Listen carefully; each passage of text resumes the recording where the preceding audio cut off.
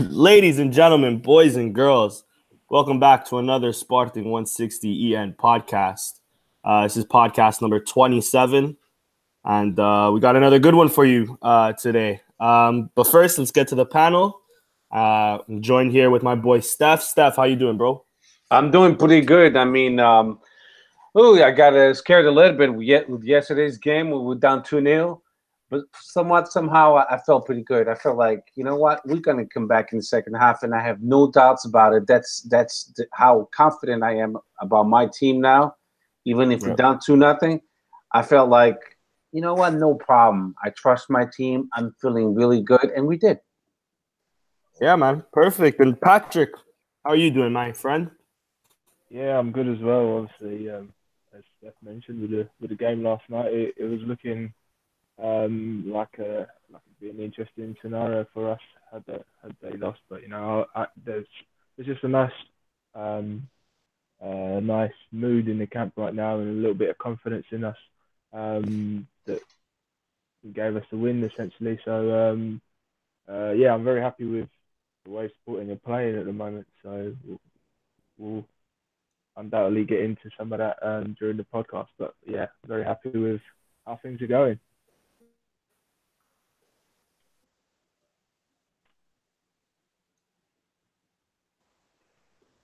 Benny. I think he's muted himself, hasn't he? And so before we get into the games, just a quick note on something that touched all of us Liège fans, the new Vitória FC, Vitória Setúbal. He recently diagnosed with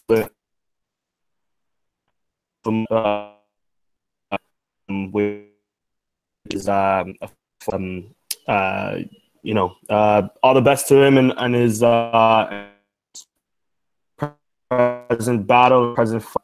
We hope in the news it's nothing but good news, and that he conquers this battle of his moving forward. Anyways, we're gonna start off from this midweek Europa League fixture. Sporting beating Vorskla 3-0. Our first only clean sheet under Kaiser. A very heavily rotated team.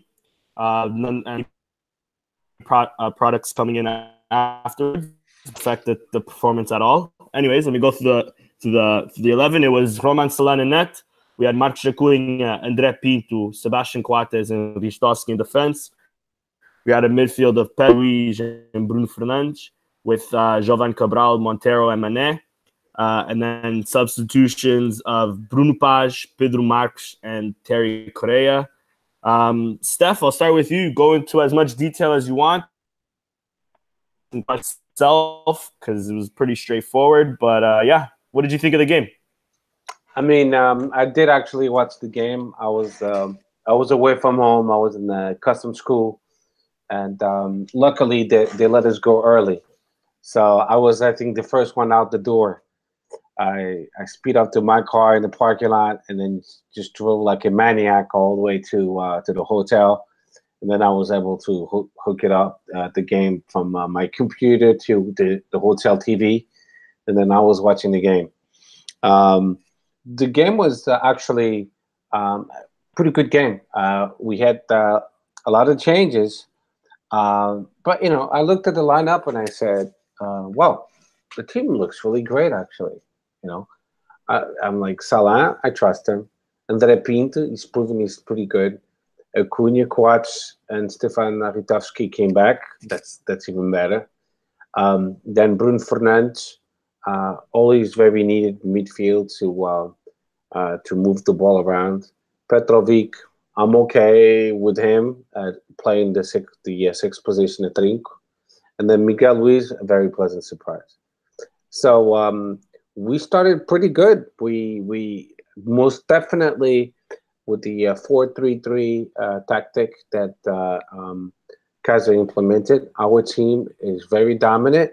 When we have the ball, we're in full control of the pitch, and it's just showing that the players like it, love the new system that our coach has brought to Alvalade, and us fans, we also love it.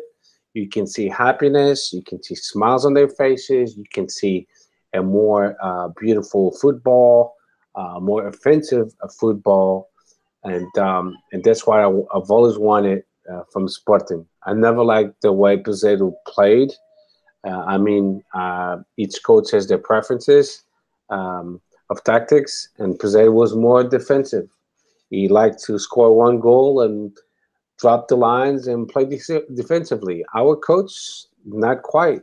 Kaiser, like he said, he'd rather win by 3-2 than 1-0, and that speaks volumes. Because if we lose, I hope we never lose ever again. But someday it's going to happen. Later than the later the better, of course. But I want to lose with our team playing well and scoring a lot of goals and so on. But I really doubt that it's going to take us a while to lose a game because the way we're playing, full of confidence and so on, we're going to be just in very good shape. Montero in this game, I'll talk about a few players, was a phenomenal player. He got hurt. I don't like that. They said maybe he'll stop for a month. His left ankle, his right ankle, I believe. Besides that, Miguel Luis, what an awesome young player. I mean, he's only 19. Have you guys realized that? He's only 19 years old, and he plays like he's been playing with the 18 forever. So, Carlos Mané, you can tell he lacks self-confidence, but to regain the confidence, he needs to play. So Kazri knows what he's doing. He gave him the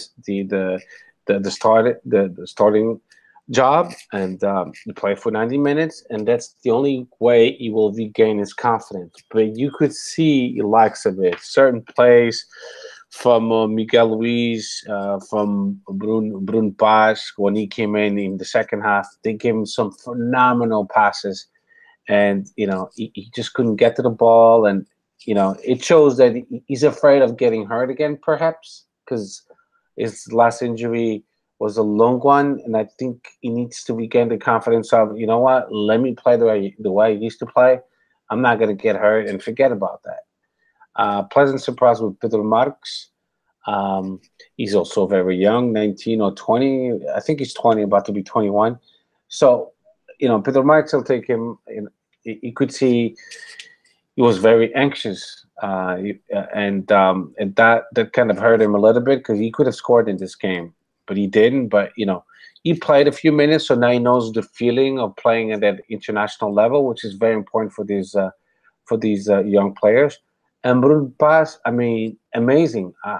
I'm not going to say that he gave me like a few visions of how Williams de Carvalho used to play when he was in our team, but I liked it. I very much liked it, and he could be our next William Carvalho.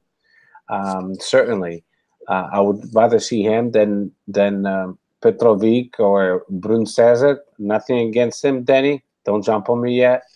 But we'll talk about more in a bit. Yeah.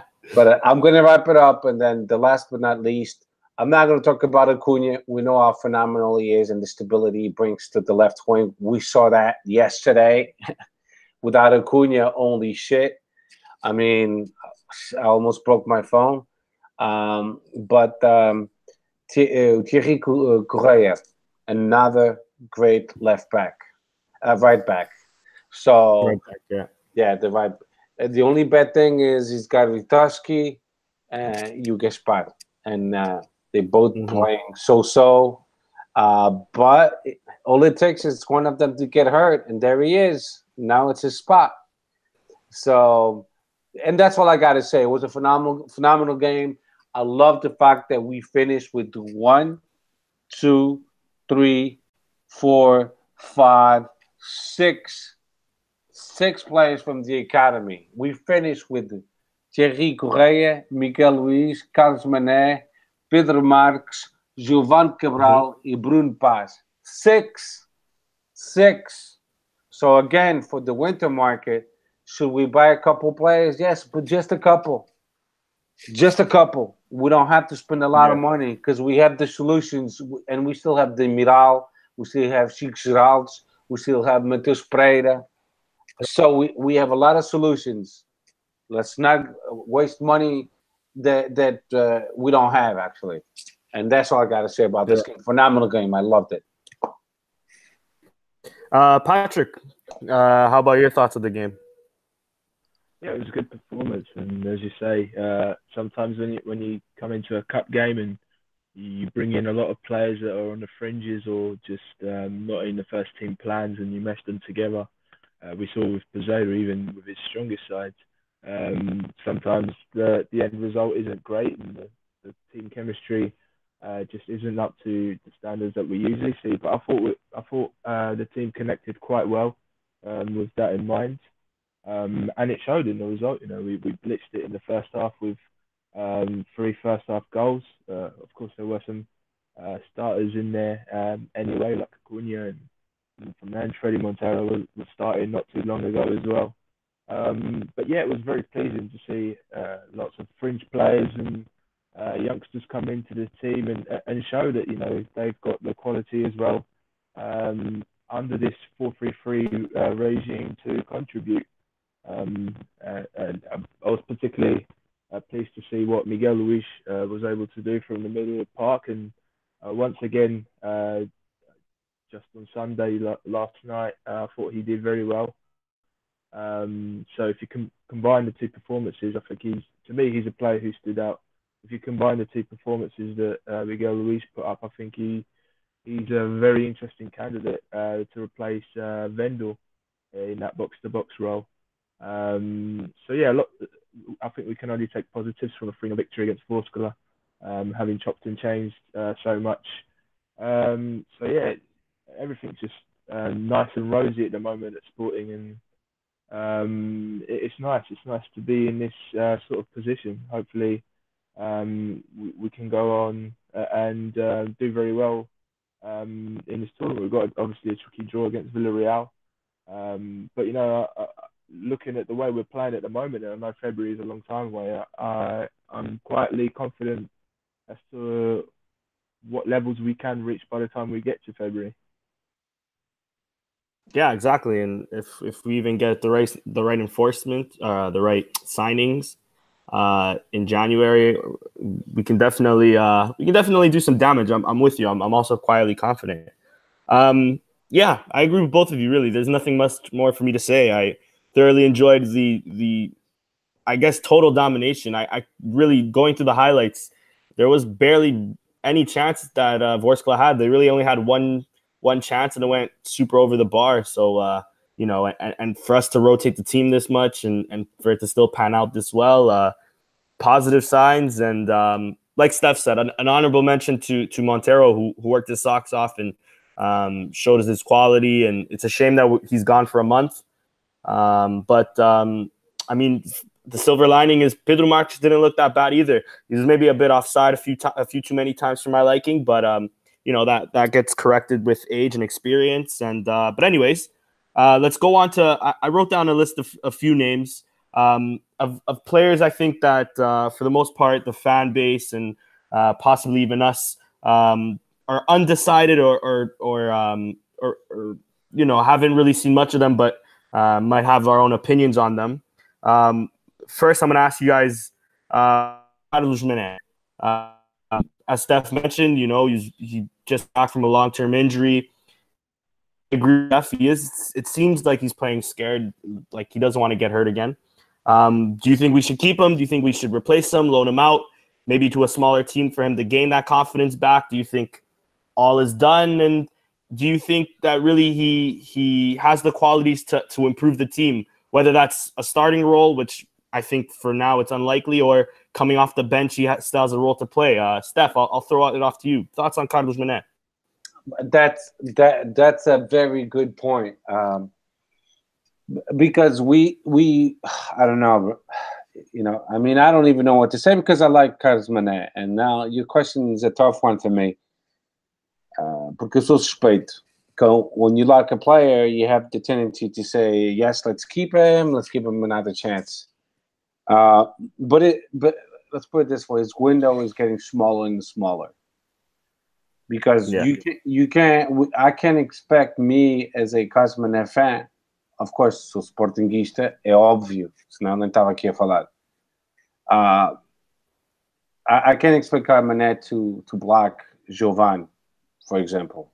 Giovanni now his potential is tremendous, or Rafinha.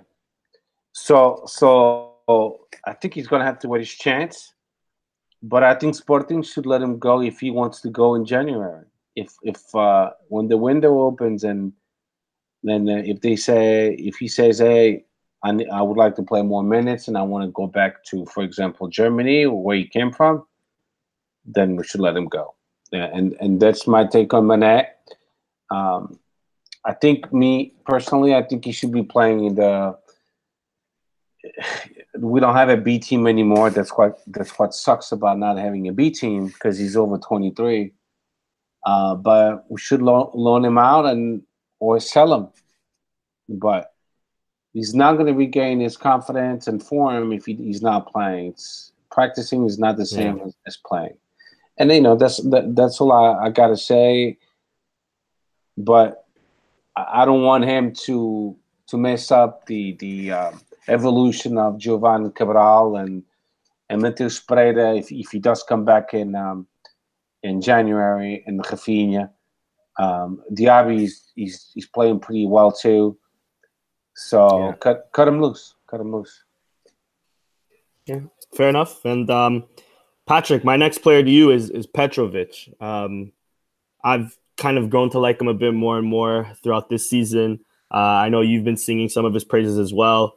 What do you think of Petrovic, though? Do you think we should maybe still replace him, or for at least the time being in this season, maintain him within the squad and stuff like that?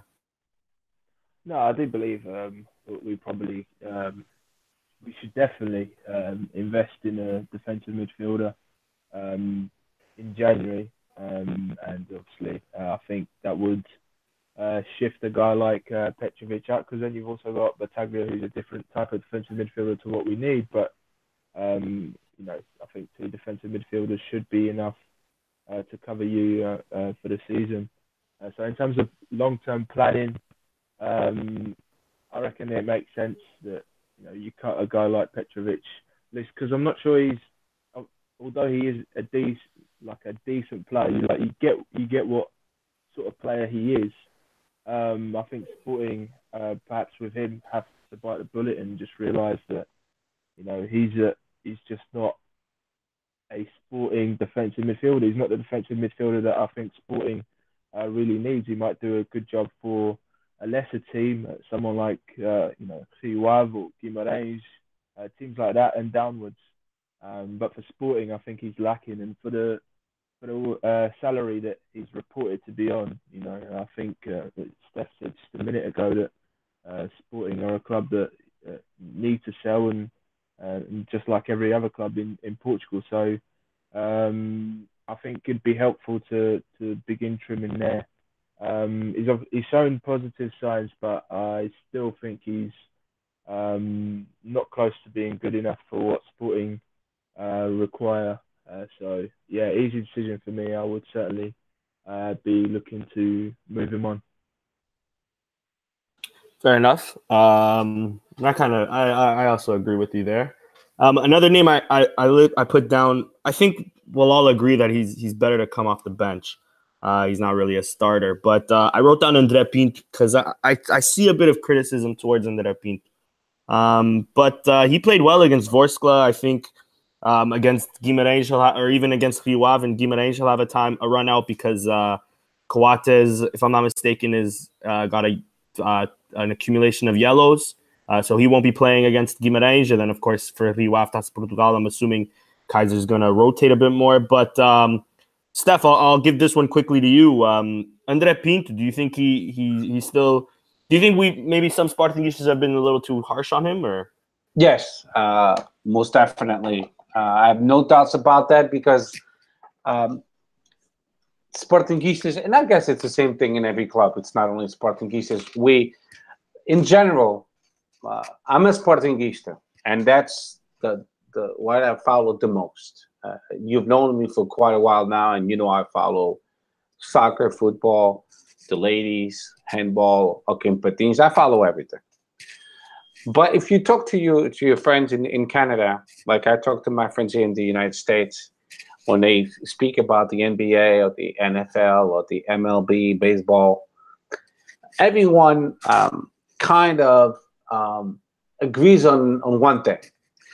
We barely attack our stars, the ones we like. You barely hear someone say something bad about LeBron James, for example, because he's the star of the team. And us Sportingistas, we quite the same. So we tend to look for an scapegoat. So it's easy to criticize, and sometimes the criticism is well deserved. Like yesterday, Jefferson deserved the criticism. But sometimes, like André Pinto, it's easy to criticize him. And why am I saying that? Because I've seen Coates make huge mistakes. I've seen Mathieu make huge mistakes. And we kind of zip it. We kind of allow it. We kind of don't say much. But when it's André Pinto, we all of a sudden expect perfection from him. And, you know, I like him. I think he's like we say in the Portuguese gíria, é certinho. He's not that amazing center back, but he doesn't complicate things. He's a good backup. And that's what he is, a backup. And he has accepted that role. So, yes, Danny, I totally agree with you that us Portuguese were too harsh on him. Yeah.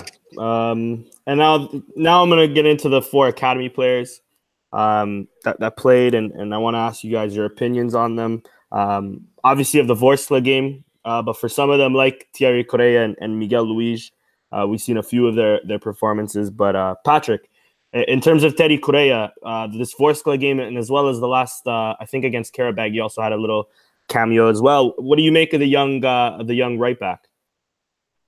Well, I like that he's versatile. That he's got all the right attributes to be quite successful at fullback at the highest level. Highest level just being top flight football. So yeah, he's someone that Sporting could essentially look to make a pathway for him to come into the side. Especially knowing that Sporting aren't the strongest at fullback at the moment. But, you know, at the same time, it is still very early to be making those sorts of predictions, whether he will or won't do well for Sporting. But I think he warrants the chance. He's hit all the right notes, at the youth level, both of Portugal and with Sporting. So I don't think he's done too badly either when he's been called upon for the first team. I think he's certainly a player that we need to keep tabs on. Who knows what happens in January, but I certainly think in terms of his stock and the interest surrounding the player, I see it increasing and increasing to the point where we could potentially start considering, maybe moving a Rostovsky out of the way or Bruno Gaspar out of the way to see how he challenges as the backup right back. I think he's beginning to knock on that sort of level for Sporting, which is good for him and what you'd expect from a club that promotes youth and is very proud about its traditions, like Sporting is. Steph, is Pedro Marques. If I'm not mistaken, this is his first senior game. I'm pretty sure it's not, or it is his first senior game. He got caught off. He got off at a first on one or two of them.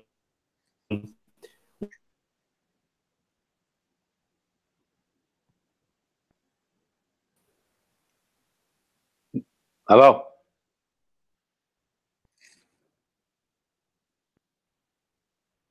Seems to have gone, hasn't it? Hello? Então, Lost you guys? Hello? Hello? não pagaste o bill, meu?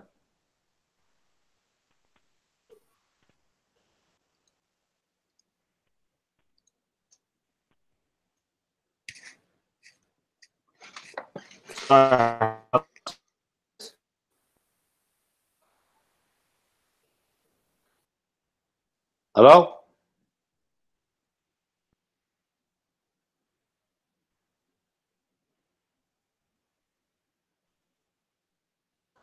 Hello, hello, hello?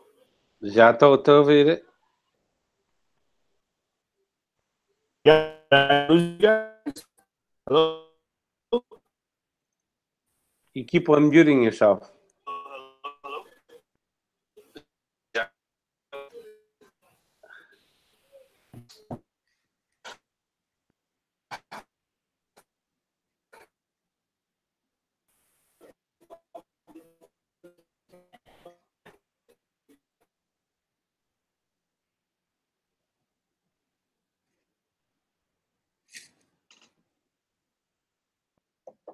Patrick?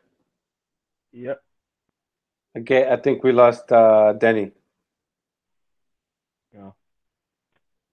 He didn't pay his internet bill. Yeah. So let me see something. Let me ask.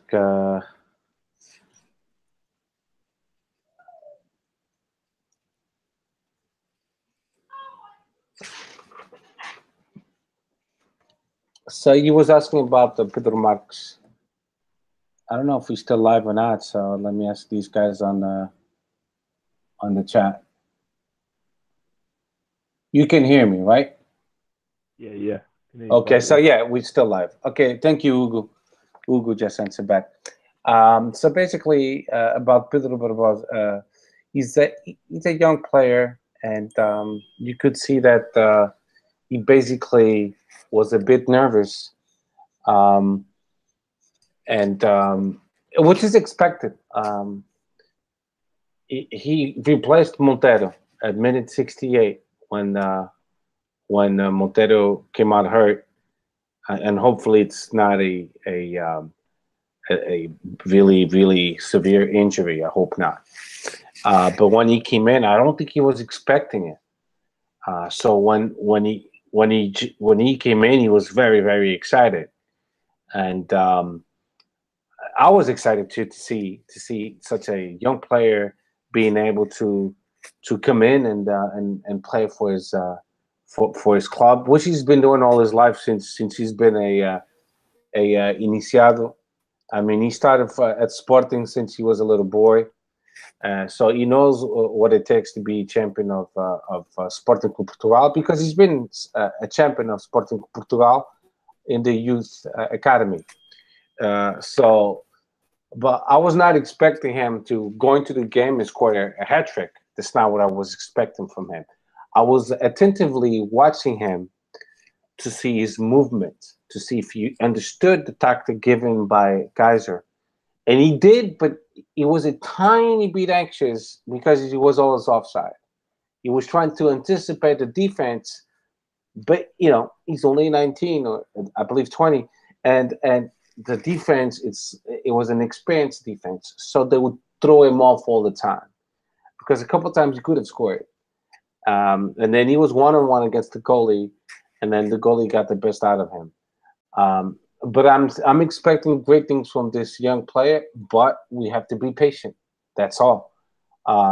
We can expect every single player at 19 years old player to be as mature as Miguel Luis, because he is very mature.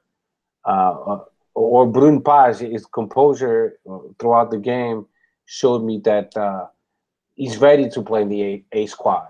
He's got that level of maturity, even though he's only 19. So, so that's what I gotta say about Pedro Marques. He's a great. I've followed him in the youth league when he was on the juniors, juvenis, iniciados, and he's playing now in the under 23, and he's a very good player, but it requires patience. He's going to be similar to Elder Postiga, for example. He's got the same kind of demeanor and movements, and I think that's the way he's going to be. Hey, Danny, are you back, Danny?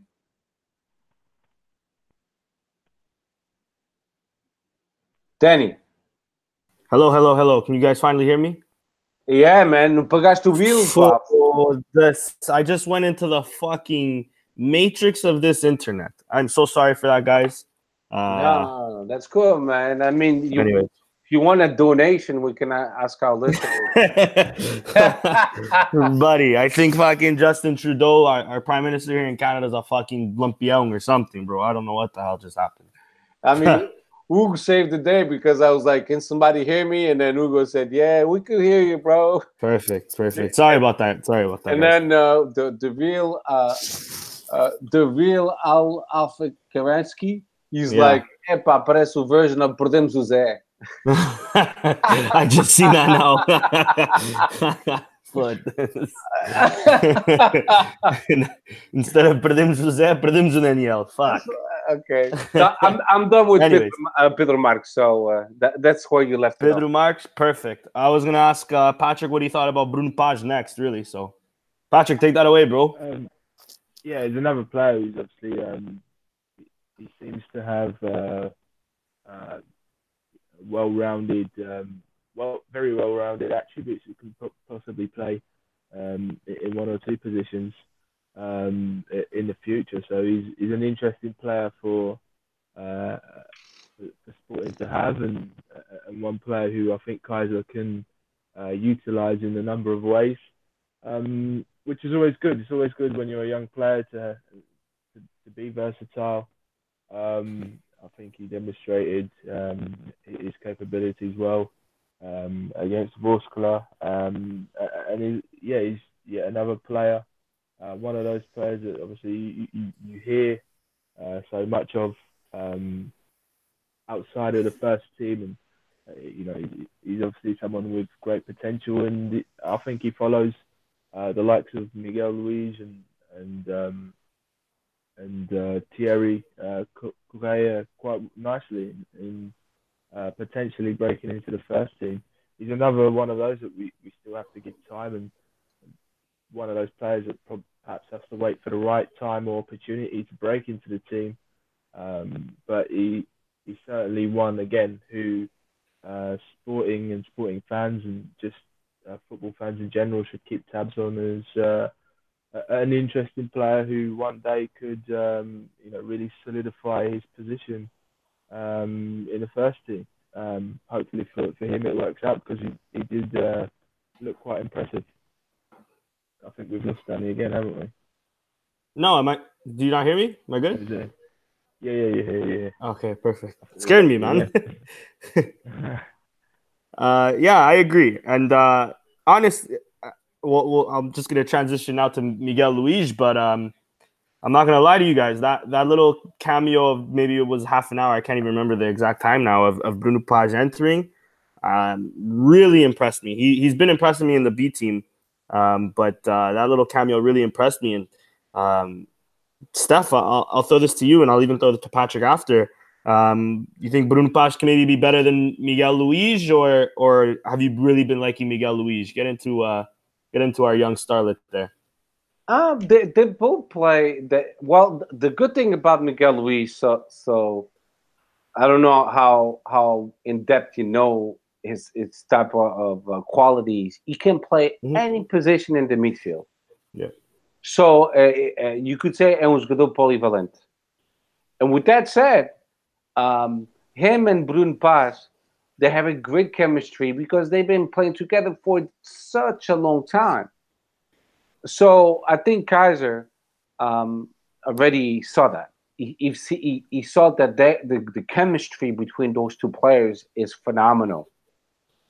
So I wouldn't even flirt with the idea of separating them. When the time is due and perfect to do so, try them again together, because they were playing really well together. And that goes without saying that Miguel Luis with Bruno Fernandes, the chemistry was also awesome. Both of them playing together, it's touch and go, touch and go. It was like, wow, it's like they've been playing for a long, long time. But Bruno Paz and Miguel Luis, they have the greatest chemistry, and it's like they talking to each other via telepathy, and that's what I saw. When I watch a soccer game, I'm just not watching it for the sake of it. I'm seeing how they talk to each other just by looking at each other, and how they pass the ball to each other. And those five players that 6 players actually, they grew up together. Maybe at different years, but they met at different times and they played together at different times.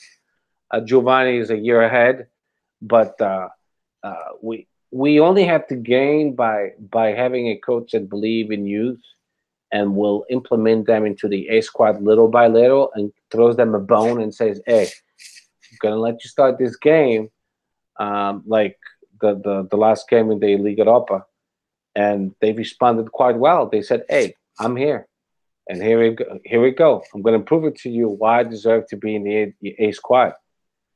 Because these players, they want to play at Sporting Portugal in the A squad. They don't want to be loaned out. When you get loaned out to different teams, it's a good thing sometimes. But then it's like, when is it going to stop me being loaned out? Because you have players, they still being loaned and loaned and loaned. It's got to be really exhausting. So that's it. Yeah, for sure. And anyways, I think we can transition now on to the Europa League draw that took place today. We got placed with Villarreal. Just some quick notes on Villarreal. Currently not in the best of league form.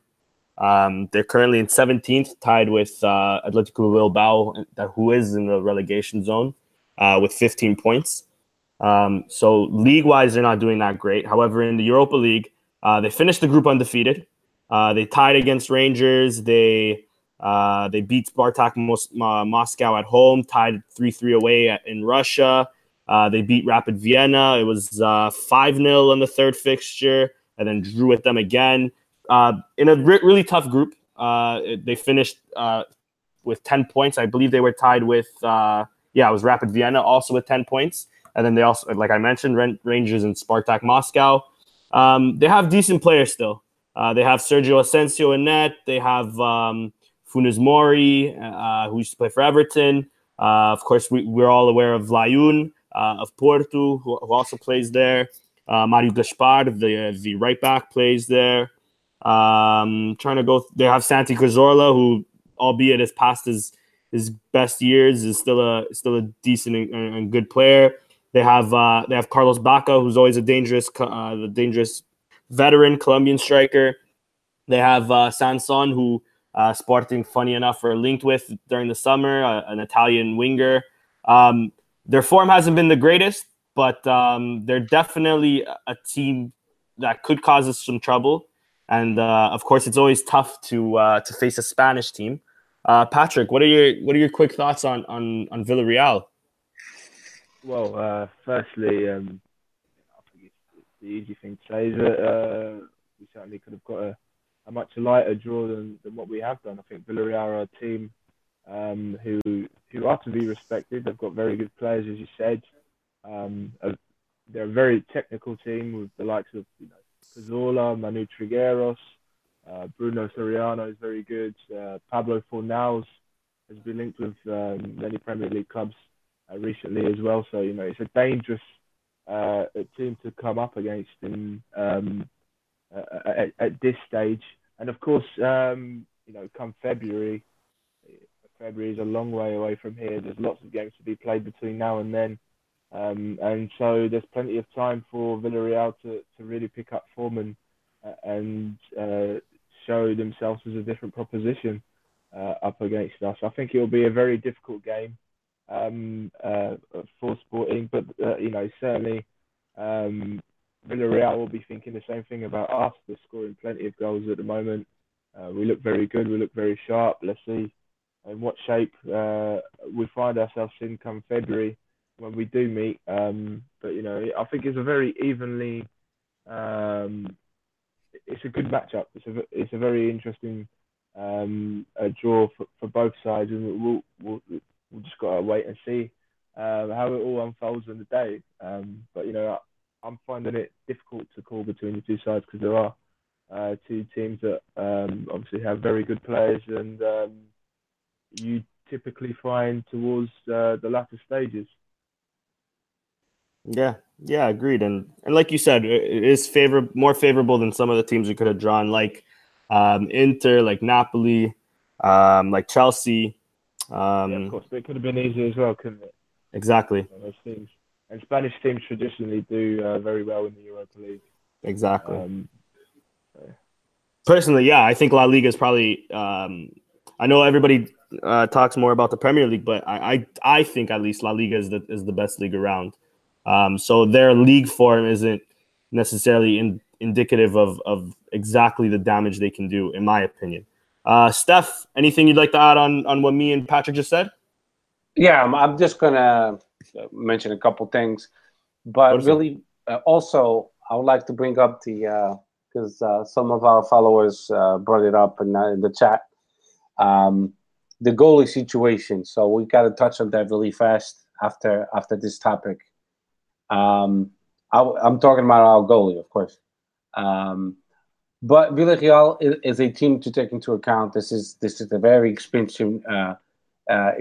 team. They have some phenomenal players. They have 3 international Argentine players.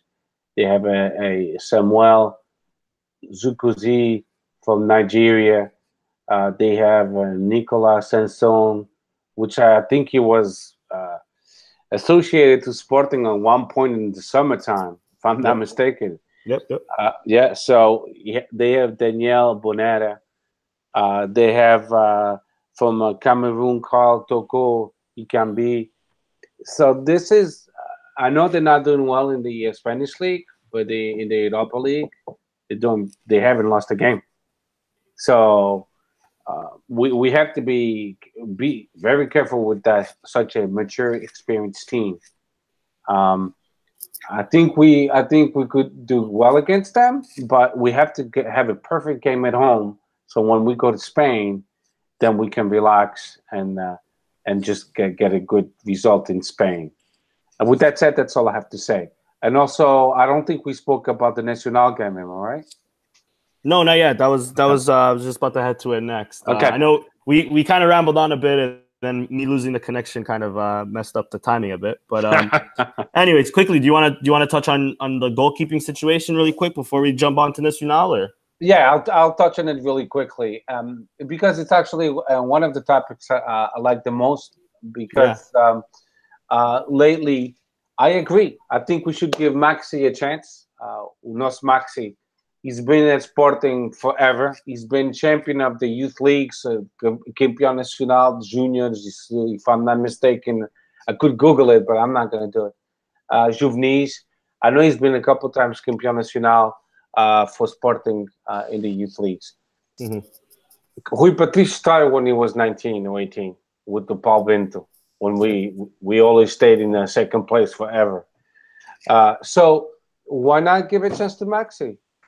Give him a chance. If Vivian is not going to stay, then give him a chance. Yeah, and I don't think many of us. I don't think any of us here are all that convinced from Renan. I know we sort of defended him a bit and said we've maybe been a bit too harsh or critical on him. But with that being said, I don't think moving forward Renan is Sporting quality per se.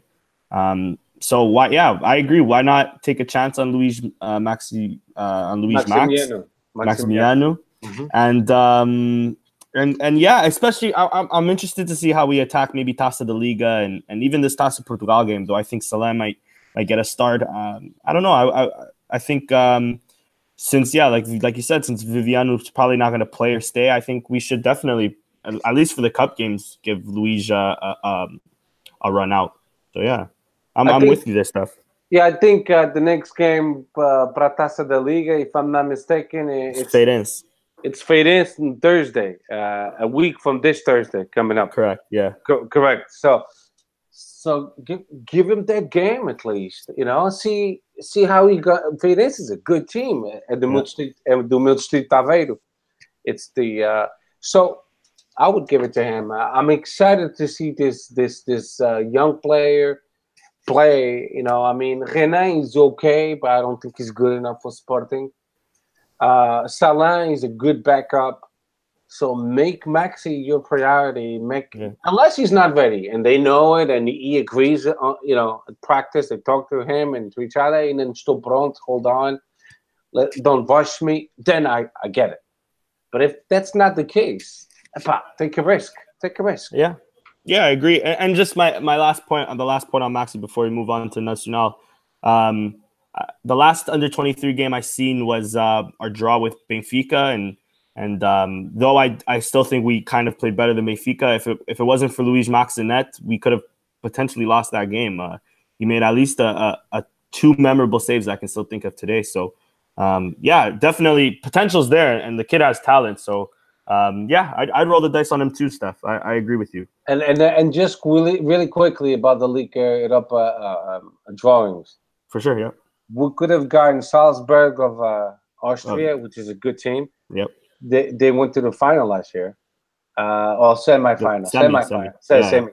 Yeah. Internacional de Milan, Inter Milan. We could have gotten Leverkusen from Germany, which I think we would have done well with them. Or Napoli. Tough team still, though. But or Chelsea, or Valencia, or Sevilla, or Zenit. So we could have gotten some really good teams. So, I don't think it was a bad draw. Anyway, go on. No, yeah, agreed. Anyways, we'll go on to the game that took place yesterday. Sporting 5, Nacional 2. Closer and a more stressful game than the scoreline dictates. Quickly, I'll go through our 11. It was Renan Ribeiro in net. Jefferson started ahead of red-carded Marcos Acunha. Jeremy Mathieu, Sebastian Coates, and Bruno Gaspar completed that defense. We had Goudelli, Bruno Fernandes, and Bruno Cesar starting in midfield with Bas Dost, Nani, and Diaby. Patrick, quick thoughts on the game, man. What did you think? Well, firstly, I was very surprised to see Nacional come out and play the way they did. They were a bit more expansive than what we will typically see from a smaller club. Admittedly, I haven't seen Nacional play too much this season to know what they're really like. But I was surprised to see that, and there were elements in what Sporting dos Aves was doing in terms of countering that seemed to indicate a trend. Perhaps a few more teams are going to come up against Sporting and try to be a bit more adventurous, especially in the way that they press and whatnot, because they know that Sporting, despite doing very well at the moment and the results are on their side, they are a side that are still learning to play a specific way, which is the Kaiser way. And I think a lot of teams right now are going to really test Sporting and their confidence with their system, because once they win the ball, I think one of our weaknesses has been our transition from attack to defence. And Nacional really bothered us in the early stages of our game last night. So much so that they found themselves 2-0 up. Our wing-backs have been one of our weaknesses as well. And they exploited that very well, particularly on Jefferson's side. It looks like it would be a very tricky game in those opening 30 minutes. But thankfully, I think the midfield started to help a bit more and kick into gear.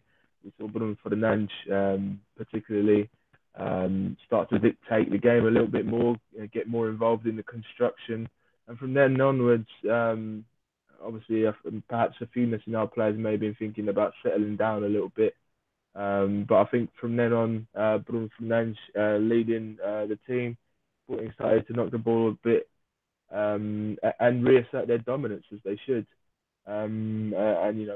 We slowly started to turn the screw. We got the penalty that Dust scored, and then in the second half, the goals once the equaliser came in, the rest followed, and they all smashed through the door.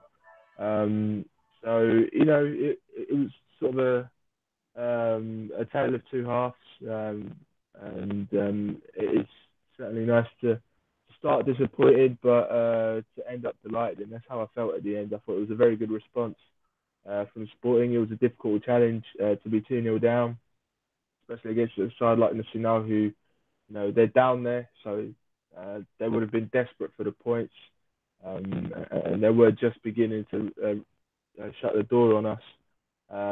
We really hit all the right notes in terms of the comeback, and another victory like that, it's going to do us a world of good in terms of confidence.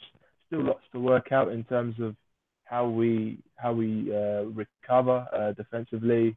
A few players in there like Coates, I think are still some way away from their best form. We still need to work out on the spacing, how we press teams to win the ball back. I think there's the gap between the defence and midfield is too big, and lots of teams might be wanting to exploit that against us. But all in all, we're doing very well. Sixth win for Kaiser now, 25 goals. That's a fantastic record and something to be pleased with. We saw some very nice football yesterday again. So yeah, all in all, I'm very happy. Yeah, agreed. And Steph, quickly to you as well. Quick thoughts. Like Patrick just mentioned, that's 25 goals, 6 conceded in 6 games. Whereas Peseiro had 24 goals, and I actually don't know how many conceded in 14. So we're definitely shining offensively. But without getting into too much detail on some of the plays, what were your thoughts on the Nacional Sporting game? Well, great game, great coaching, and a great victory. Pronto, já está. Hey, Danny. Exactly. Sorry, I was in mute and I clicked away real quick. Perfect. Let me get into the. I'm only kidding. I'm only kidding, bro. You said really quick, so I did it really quick. Hey, bro, that was perfect to me, buddy. If you have anything more to say, though, go ahead, bro. No, man, I won't take much longer. Maybe a minute or so. The game at the beginning, Nacional came in strong, and you could tell that Costinha, he did his homework, and basically when we least expected, we're down 2-0. The goal that was canceled from Bas Dost at minute 18. You guys do know what happened, am I right? Yeah. Okay, what happened? In minute 18, that was the offside goal, correct? Okay, but do you know what happened? Do you know how the decision was made? I didn't watch the first half, so I missed that part. Okay. Patrick, do you know what happened? We only got. I was watching the TV. We only got to see that one replay from Sport TV, which was obviously not adequate to see the line. But I didn't see anything after that with regards to how communications to that decision went. The camera of the angle of that goal was down. Oh, right. And then the VAR the VAR couldn't make a decision. So we're not talking much about it because we won the game. But let's say if we needed that goal, we would have been bitching about it. But what happened was one of the cameras with the best angle of the offside was down. So VAR told the Verissimo, we can make the decision for you or tell you what happened because the camera was down. Then they replaced it. So just for you guys to know what happened, that was a clean goal, apparently.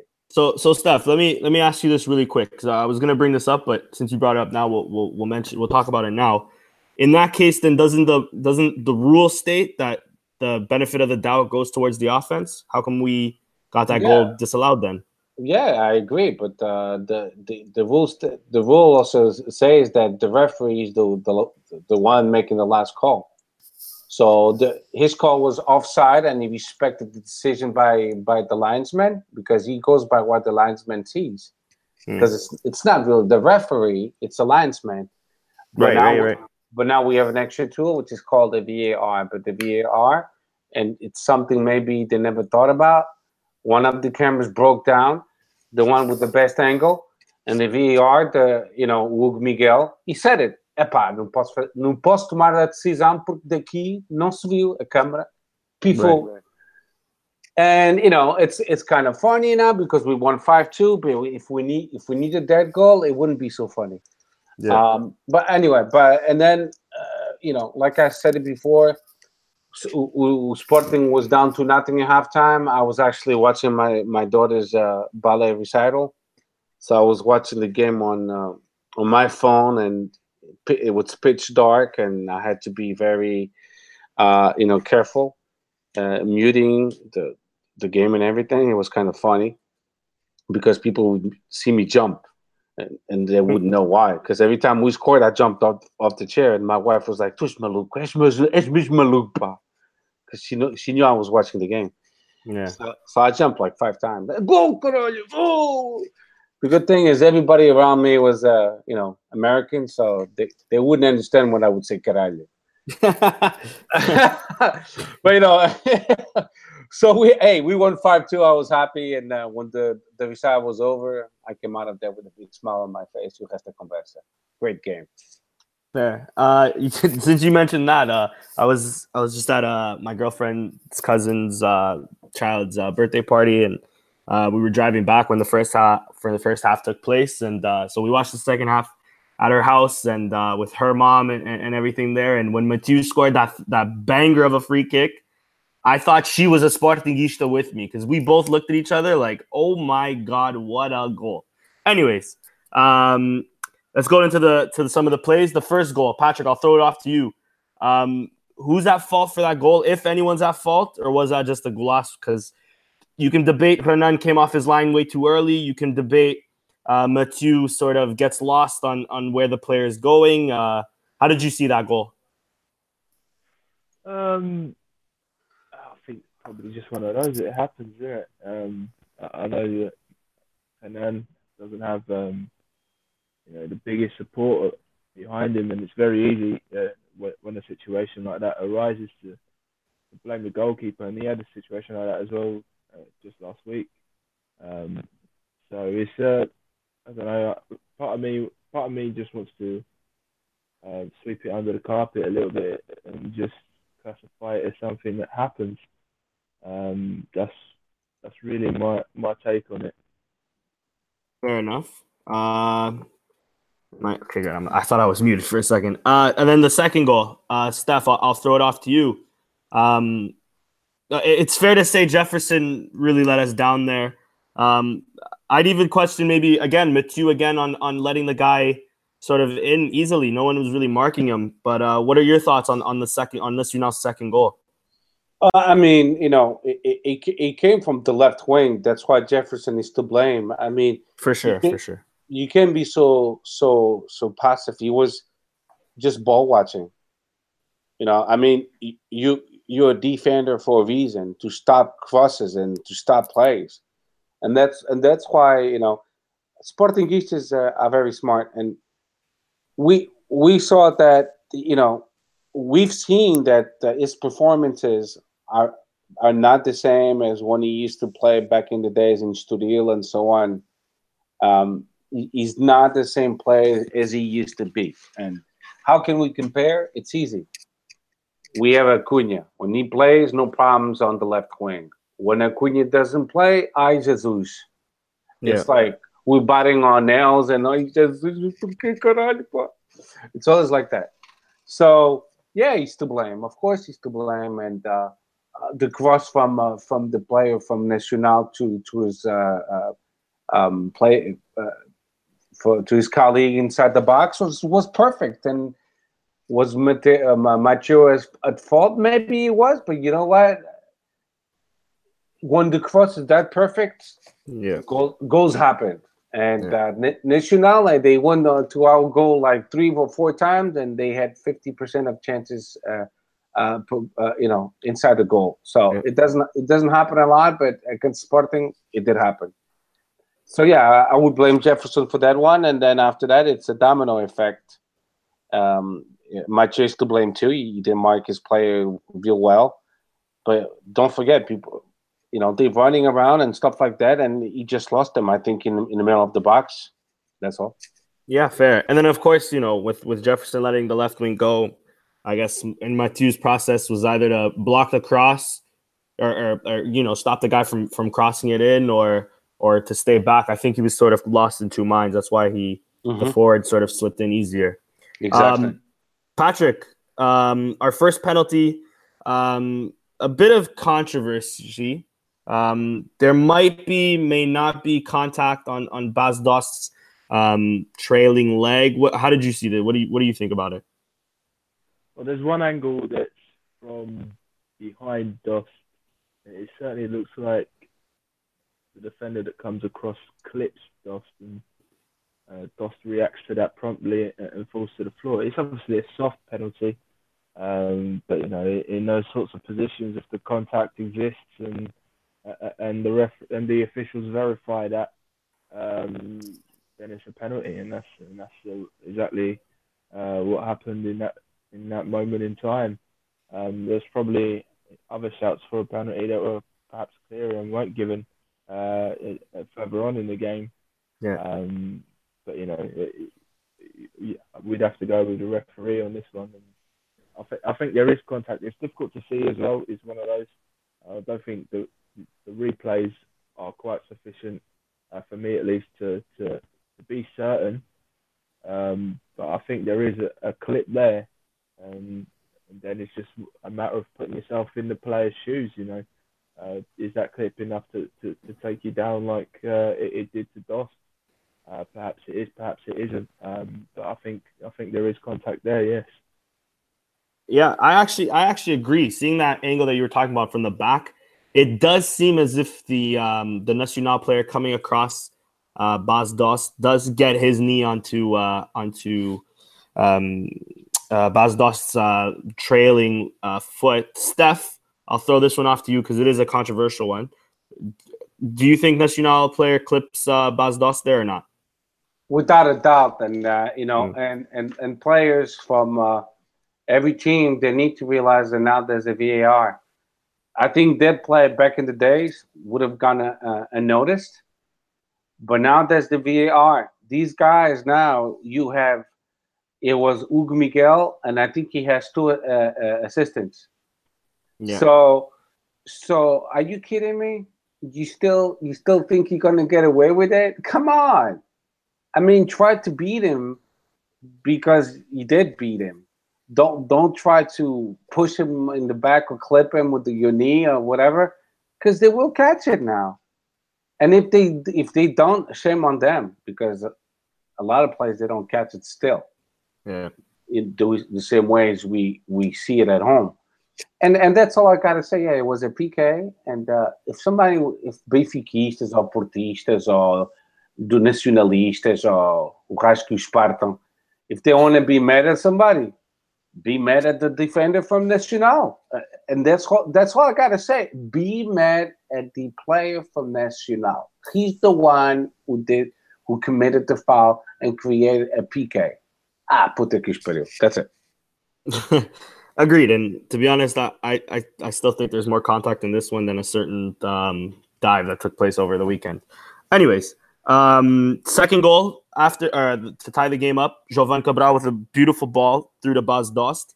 Some claims that the line is a bit behind because Bas Dost is sort of leading with his body. Patrick, what are your thoughts on the second goal? Or even on top of that maybe claims of a foul on the goalie.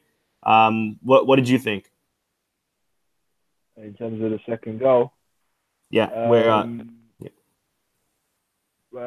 I think Dost is onside for the ball that's played through, and then I think the ball's there to be played, and Dost plays it. The goalie doesn't get enough behind his intervention to stop it. I don't think there's a foul there. I think it's a normal goal, really. Bruno Fernandes after comes sweeping in for the tapping. I don't see much wrong with it. I think the biggest talking point there was is Dost on or offside, and I think he seems to have timed his run just right and gone through on goal. So I think, in my opinion, I think it's valid. Yeah, and I agree with you as well. Steph, I gave Patrick the first penalty. What are your thoughts on the second penalty? Actually, sorry. Before I even mention the penalty, of course, Mathieu, as mentioned earlier, banger of a free kick. Absolutely amazing. So credit to Monsieur Mathieu.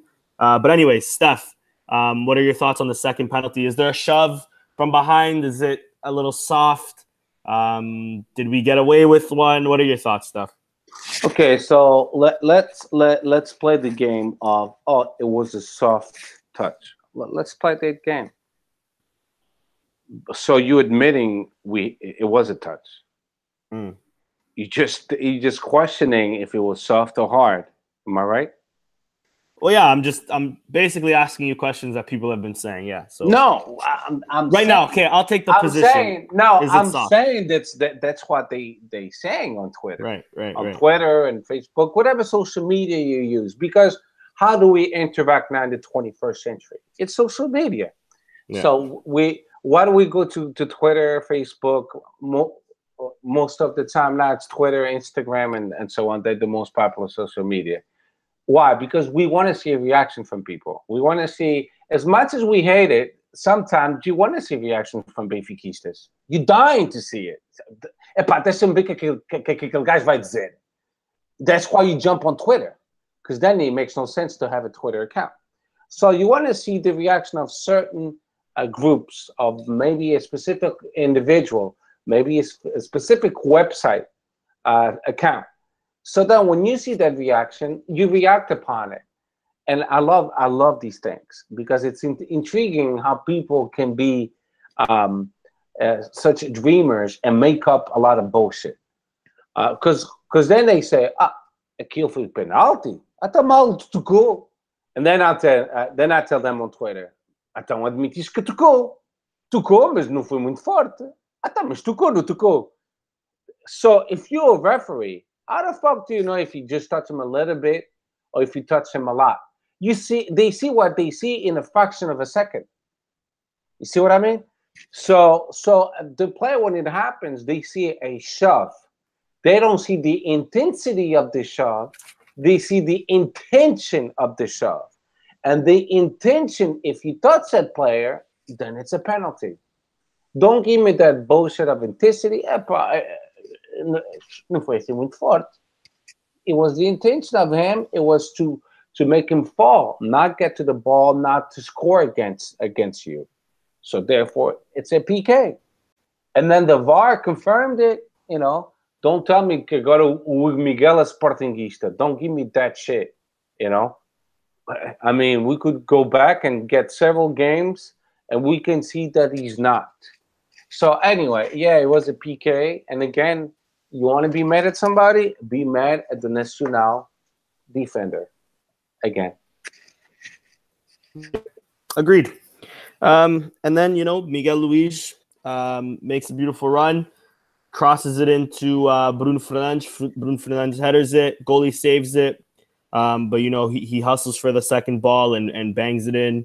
And that's really how we got the 5-2. Patrick, simple question. Are we deserved winners? Yeah, definitely. I think on the balance of things, Nacional had a very promising 30 minutes, and they stuck to the way that they were playing in those opening moments as well throughout much of the encounter, which is admirable to see. I think a lot of the times we see teams come up against a bigger size and just park the bus essentially and hope to grind out a draw or a 1-0 win or whatever. But Nacional, whatever they were 2-0 up or drawing 2-2, they generally try to play the same way and come for us, which was, I appreciate that. Obviously, Sporting were able to pick holes at the other end, but on the balance of things, I think Sporting certainly were the better side and deserved the victory one way or another. Whether it was a 5-2 game or not, I don't know. You could always say that on the basis that Nacional played so well, they perhaps didn't deserve to lose 5-2. But then again, if you flip that and had Sporting missed, let's say, 2 very good opportunities, then essentially you say Sporting were unlucky not to win 5-2 as well. So I think whatever you get given is what you deserve, and what we got was 5 goals, so we'll take that. We deserve that, and as I said, on the scale of things, I think Sporting were the better side, and they got what they deserved, which was a 5-2 win. Yeah, agreed. All right, Steph. Before we go into the modalities and some of the predictions and the Twitter questions, we had a General Assembly take place over the weekend. Basically, give you a rundown of what happened and your thoughts on that. Well, it's easy to in a nutshell. They had two of the people being the elections were to suspend 2 people, and to kick them out 2, and then 6 were being suspended. Correct. Then of course the biggest name was Bruno Carvalho. Yeah. So they wanted to. He was suspended by the Comissão, Comissão do Sporting, which was under Sousa Sintra. They decided to suspend him for 1 year, and then the sócios. So in English, sócios would be translated to fans, but not really. Fans paying dues. It's more it's more like partners sort of thing. Yeah. It's not really partners. Como é que é, Patrick? Members. Fan base, yeah. Yeah, fan base playing dues. They and we have and I'm going to say it this way, and this is the only time I'll criticize Sporting. We have a bullshit system. So if you've been associate Sporting for 20 years, your vote counts like, I don't know the exact number, but for 18 votes. To me, that's bullshit, because, and then it's only good for the majority of the Sportinguistas that went to that Assembleia were from Lisbon or arredores, or people living around Lisbon. So I'm only talking about Portugal. I'm not even talking about us in the United States, in the UK and Canada, because o João, o Pedro e o Zé são do Norte, eles são do Porto. They couldn't go to the Assembleia Geral. Why? Because it's expensive. It's time consuming. It's not doable. I mean, how many Assembleias Gerais have we had lately? Imagine if they had to go all the time. It would cost a lot of money. So the opinion given by 4,000 associados, it's not the opinion of the vast majority. I don't think Bruno Carvalho deserved that. Okay, they judging him for the last 6 months, not the last 5 years, and being suspended for 1 year for what? Because they blaming him for the academy. Nothing has been proven. So it was too harsh. I didn't like it. I voted for Bruno Carvalho. The second term, because the first term I was not still associated to Sporting, and I didn't like what happened. I was a supporter of Bruno Carvalho, but then my Sporting comes first than anybody. So I was willing, and I am, and I did move on, because that's the way we should be. You support a club, your club. You don't support individuals. Again, and I've said it again, even if some followers don't like to listen to this, if they don't agree with me, that's fine. That's what we call it, a democracy. But I don't. I like to move on. It happened. I support Sporting Portugal. I don't support any individuals. Me, I would have preferred that os associados de Lisboa, because let's be realistic, they were only from Lisboa.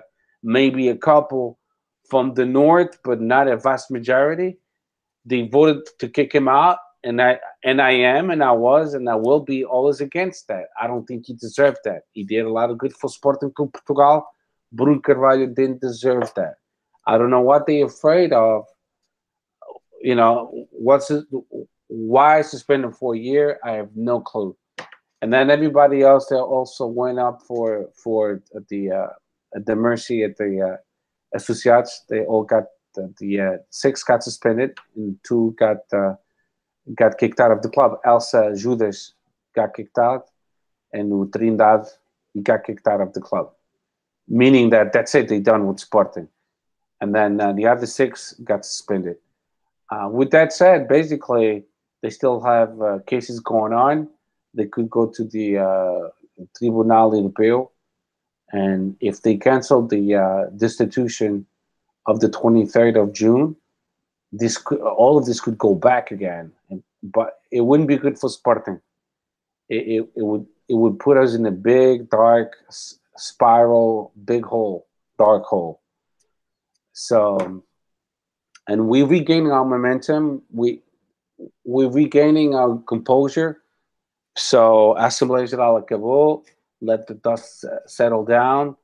But now you could see that our Sporting is very divided. You basically have 2 groups, like very extremist on one side, very extremist on one side, and then you have a middle group like us that we're stuck in between. That all we want is the best for our Sporting Clube Portugal, porque somos Sportingistas, and we want our club to move on, and we're not interested in like these dark ages politics that makes no sense to me. I mean, I do sympathize with BDC, but I know when to let go of it. There's no need of going in depth, and we could go hours talking about this, but there's fans that actually stick with Bruno Carvalho forever and ever until he dies, and I guess that's on them. And there's other ones that will defend, on their own way, the opposition of Bruno Carvalho. Me personally, I think you should just take a deep breath, apoia o Sporting Clube Portugal, vai para a frente, but this also was a perfect opportunity for Varandas to say, não é preciso eleições, não vamos suspender ninguém, fica tudo como está. You could have done that too. Yeah, maybe wait more for... That would have been put the Sportingistas together. He had a golden opportunity. I think so too. Por dar murro na mesa e dizer assim, vamos acabar com esta merda, não é preciso nada disto. Fica assim, Bruno Carvalho é sócio de Sporting, a Elsa, toda a gente que se lixe, está tudo fixe. But I don't know why he didn't do that. Maybe he was getting pressure from different people, groups. Yeah. That's what I would have done, me personally, and that's it. Agreed. Yeah, agreed. And well said, Steph. I think we can leave it there. Quickly, we'll go on to Twitter questions before Steph hits us with the modalidades, and then predictions, and then we'll call it a podcast. Just the 2 questions. One of them we sort of already answered, but John Lyon on Twitter. It's John O. Lyon. He asks, "What's your opinion on Miguel Luis?" As we said throughout the podcast, we think he's a very talented player and could be a solution for our current injury crisis. Can any other kid come and have the opportunity before going to the market? Yeah, like we mentioned throughout the podcast, we think Bruno Page is a nice fit with Miguel Luis.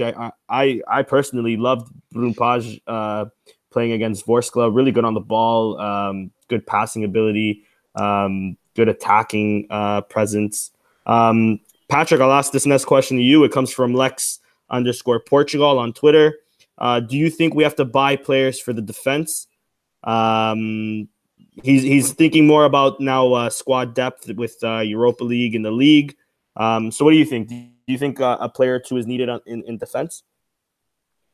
Well, if we go left to right, I think Acuna is a very solid player. I think we can afford to give him a bit of time to adjust, the right levels of aggression and how to be smart with things at the back. But I think he's a player who covers us pretty well in that left back spot. Perhaps we could use an appropriate backup for him. Should he ever be out like he was this weekend, I think a lot of us wouldn't mind seeing the back of Jefferson in January, and we're not really sure what's going on with Lamort either, who is a player, in my opinion, who whenever he's come in, he's not done too badly. To be a backup left back, he doesn't look too bad, but obviously, there's a number of managers now that don't seem to fancy him. And perhaps Sporting should be looking at someone who is a better fit to cover for someone like Acuna whenever he's not available.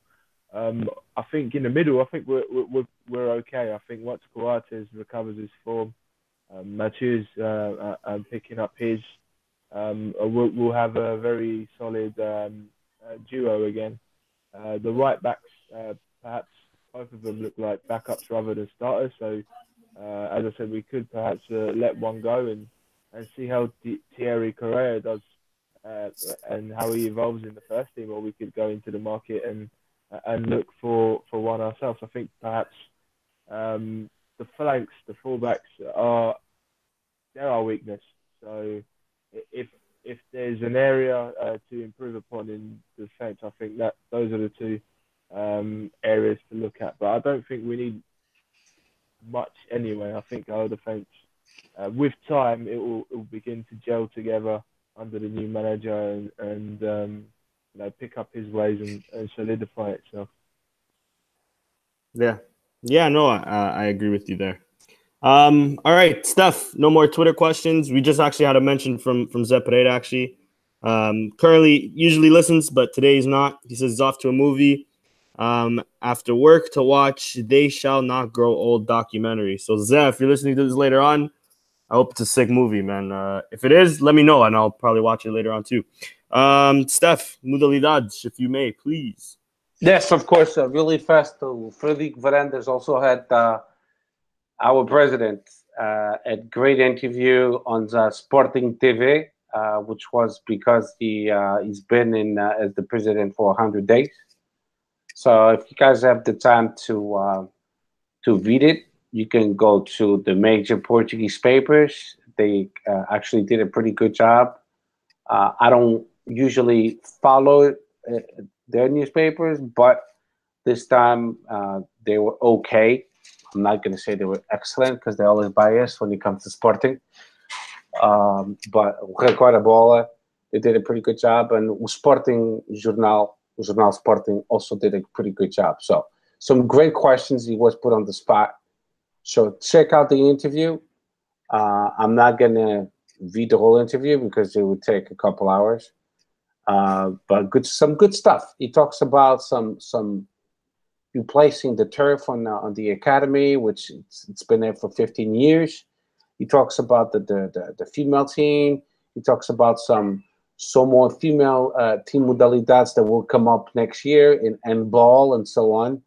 So some really good stuff. It looks like he's going to really, really concentrate and put all his effort into the youth in the academy again, like we've known across the world.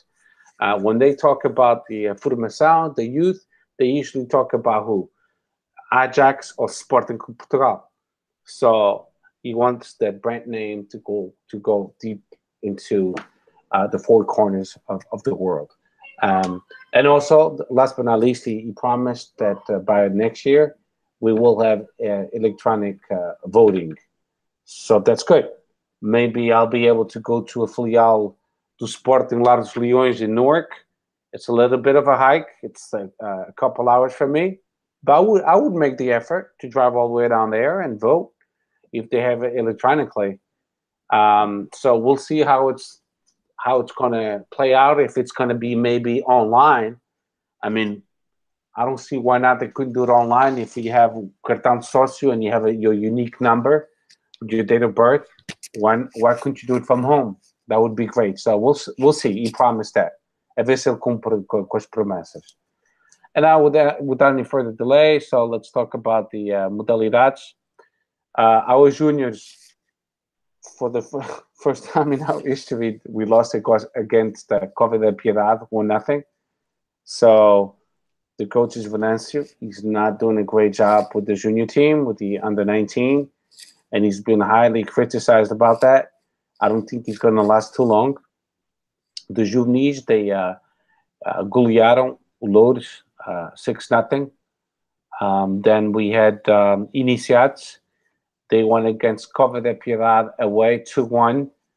Very important game because Cova da Piedade was in first place and we regained the first place in the second phase of the U15 Iniciados.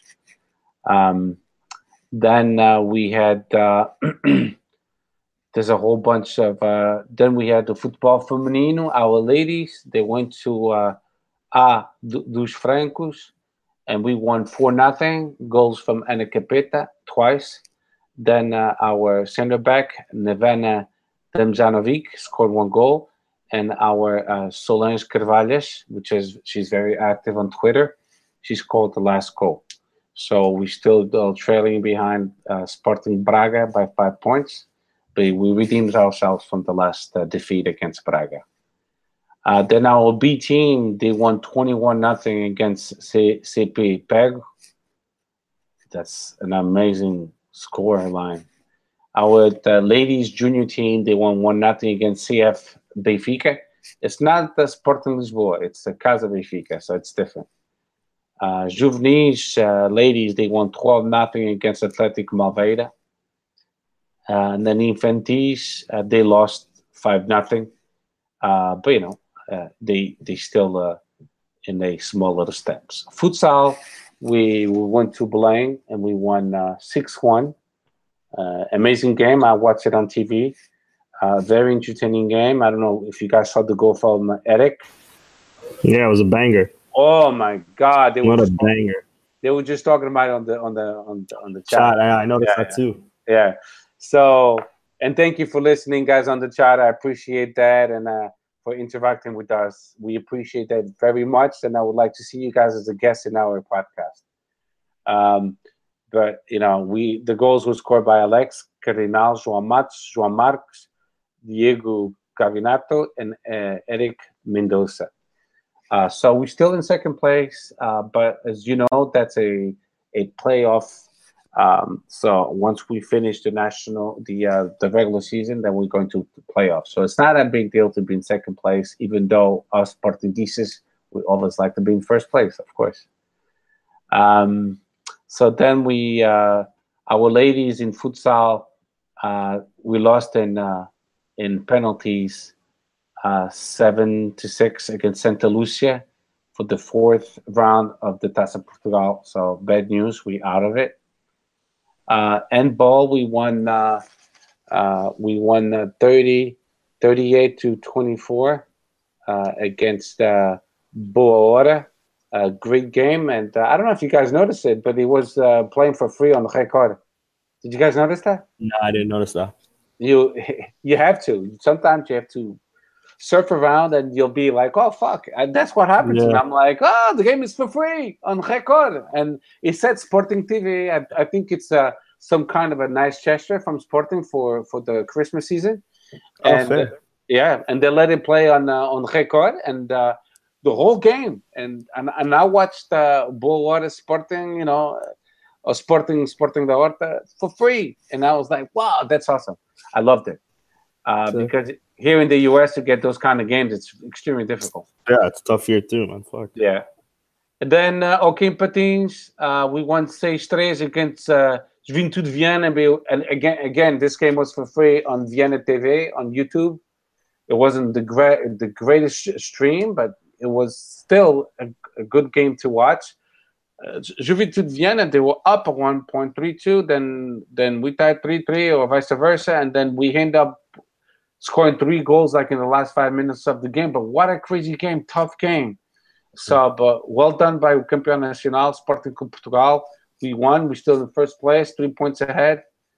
or Benfica. Essa merda. So good. Then volleyball, we won against Castelo de Maia. 3-0, 25-17, 25-17, 25-16, and 25-20. So good by our guys. And we still in first place as well. Volleyball ladies, we won 3-0 against Santo Tirso for the Portuguese Cup. And then the next day we played against them again, and a tougher game. We still won 3-2 for the 14th round of the Portuguese Championship of the second division. They're still in the second division. They're working their way up. They were champions of Portugal in the third division. They went up to the second division. They got promoted. And this year, they're looking good to move up to the first division. Judo, we became champions of Europe. So congratulations to our judo team by clubs, campeões europeus. So they gave us another European title. Then we became champion of rugby, our ladies. They won against the Spanish team, Iberica Cup number 2. We won that. And they won 26-8 against Olímpico de Pozuelo from Madrid, Taça Ibérica. So that's another international title for our ladies. And last but not least, our Tenis de Mesa, they won 4-0. The guys and the ladies. And that's all I got for you guys. It was a long list, but you can check them all out at sporting.pt. It's all in there. That's it, Denny. All right. Thank you very much, Steph. And shout out to all of the modalidades of Sporting. Last to finish off the podcast, I was debating on whether we should do Rio Ave predictions. My only thing with Rio Ave is because it's Taça Portugal, I don't think we don't necessarily know how Kaiser's gonna approach it, whether he'll rotate the team a lot, whether he'll start our best players. So I think it's best we leave it off and predict the Guimarães game. But quick note on Rio Ave. I'm not too sure about in the UK. I'm assuming so, actually. RTP Internacional should be, international. So if you have RTP Internacional, the game will be playing on there. So to all of my Canadians with a Rogers box or a Bell box, and to everybody in the States and the UK, however you guys get your television, you guys don't have to find the stream. You will get the game there, apparently, at least. And yeah, Guimarães, Coates won't play due to a yellow card accumulation. But Patrick, it's going to be an important weekend for all the big three. Benfica goes to or Benfica receives Braga. I'm actually not too sure. Do you know, Steph, if they receive or go there? Hey, It's at Benfica. yeah. Oh, it's at Benfica. Okay, so Benfica receive Braga, and then Porto go to Vila de Conde in Rio Ave. So what's your predictions for Guimarães, basically, Patrick? It's a tricky one because also Guimarães are a very good team and playing some decent football under a decent manager. Away from home as well. It's never been too easy for Sporting. Stadium like that. I think if Sporting gets something out of it, most likely it'll be a tight one. So I'm going to go for a 2-1 win. 2-1. Steph, how about you? I think it's going to be like a 4-2 win. But I'm going to give my prediction for Rio Ave. Even you said you don't want to. I still will. Go ahead. I think against Rio Ave, it'll be 3-0. And 4-2 in Guimarães. I don't know. 4-2 in Guimarães? Acuna will be playing, right? For sure, yeah. He's back from his suspension. So the only it's just no Coates. No Coates. Been doing good.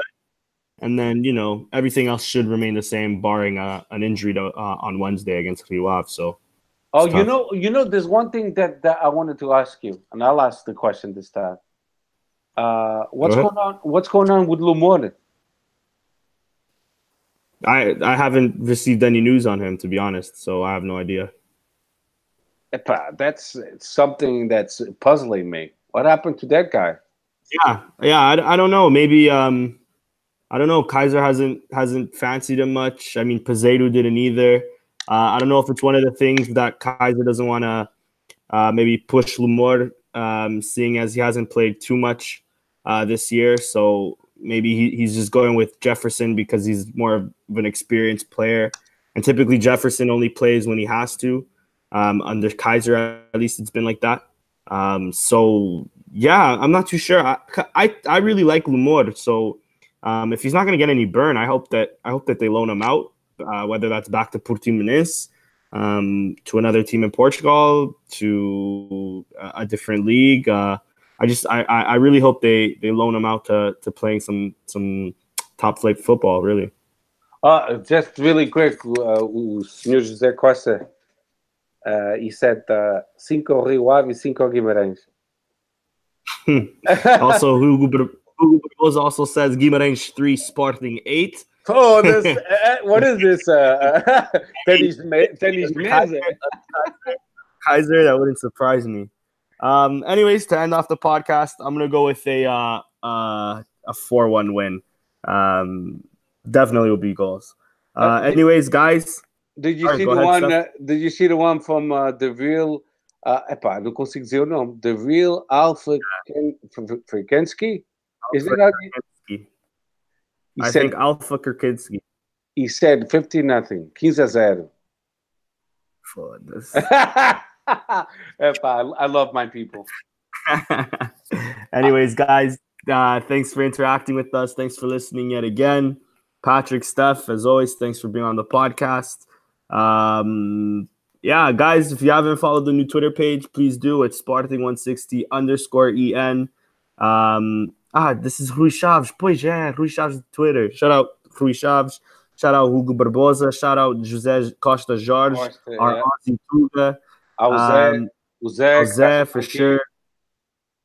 For sure. And everybody else that's going to listen to this later on and been in and out of the podcast today. Virgil Teixeira. Sure, Virgil. Shout out to all of you guys. Thank you for joining us for another great podcast. We'll be back next week. And yeah, good day, mates, from Australia. And Viva Sporting, guys.